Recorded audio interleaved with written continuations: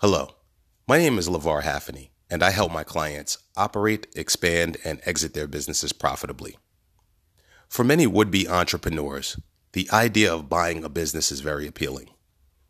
The freedom to be your own boss, collaborate on projects with like-minded individuals, and the possibility of building wealth through equity ownership are some of the reasons many choose this path. There is also the ability to mitigate risk. Of all businesses started in 2014, only 56% made it to the fourth year in 2018.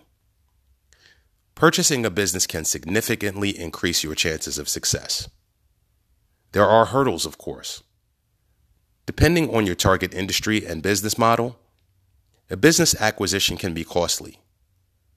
Prices can range from a few $100,000 to tens of millions of dollars. It is worthwhile to consider your financing options prior to beginning your search. Here are 3 ways to finance the purchase of your business. Number 1, SBA loans. The Small Business Administration, or SBA, is a government agency whose mission is to maintain and strengthen the nation's economy by enabling the establishment and viability of small businesses. There is a public misconception that the SBA makes loans directly to small businesses. That isn't true. The agency provides free business counseling, home and disaster business loans, federal government contracting, and SBA guaranteed business loans. By providing loan guarantees, the SBA helps businesses obtain financing. Lenders, including traditional banks, community development financial institutions, and microlenders, reduce their risk by offering SBA guaranteed 7(a) loans. Here's how it works. The SBA creates guidelines for these loans, which makes it a little easier for businesses to qualify. The SBA guarantees up to 85% of loans below $150,000 and up to 75% of loans over $150,000. The maximum amount of an SBA loan is $5 million. In the event of a default, the SBA covers the guaranteed amount, which reduces the lender's risk. SBA loans require the borrower to put up collateral, and any owner of 20% or more must sign a personal guarantee. Now, personal guarantees hold borrowers responsible for the outstanding loan amount and will put your personal assets at risk. Consult with your financial professional to determine if an SBA loan makes sense for you. Number 2, seller financing. You may have heard the phrase, everything is negotiable. In many cases, that may or may not be true. When you are buying a business, expect to negotiate until you come to a win-win agreement with the seller. The most important negotiable term is seller financing. With seller financing, the seller agrees to hold a promissory note in the amount of a percentage of the purchase price.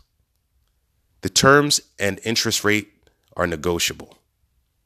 I recently looked at a deal where the note was for 5 years with a 10-year amortization schedule at 8% fixed. Some of the advantages of obtaining seller financing include lower cost of capital, flexibility, and a quick close. Of course, there are cons as well, and they include the seller may require a personal guarantee, collateralizing business assets, and the seller may require a prepayment penalty. By negotiating the terms and conditions of the deal to reach a favorable agreement for both parties is crucial.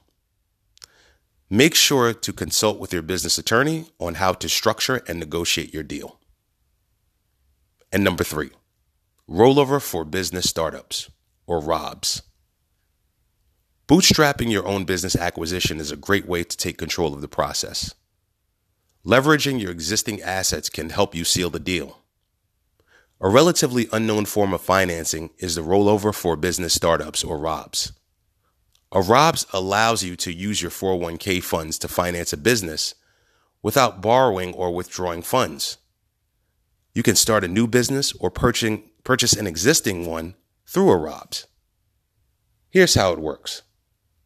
You'll open a Rob's 401k, which requires that you establish a C corporation. You'll also open a new 401k within that corporation, after which you'll roll over the funds from your existing 401k into the new Rob's 401k directly. This is not a loan, so you'll avoid filling out any loan documents. This is also not an early withdrawal, so you'll avoid the 10% early withdrawal penalty, assuming you're under 59 and a half. The IRS allows this transaction, so this is not considered a taxable event. Once you've funded the Rob's 401k, you have the option to use the funds to finance your new business or acquisition. There are several Rob's 401k providers who can help you get started. Guidant Financial and My Solo 401k Financial are two of the most popular providers. Be sure to consult with both your business attorney and financial planner. Acquiring an existing business is a calculated way to reduce your risk and increase the probability of building a sustainable enterprise. Working with the right advisors will help you navigate some of the challenges and put you in a great position to focus on what you do best, fulfilling your personal and professional goals. If you found this interesting and helpful, please share it with your network. Please connect with me on all forms of social media at LeVar Haffney. And if you have any questions, send me an email at info@fayone.com. Thank you for listening, and I look forward to continuing to bringing you actionable advice on operating, expanding, and exiting your business profitably.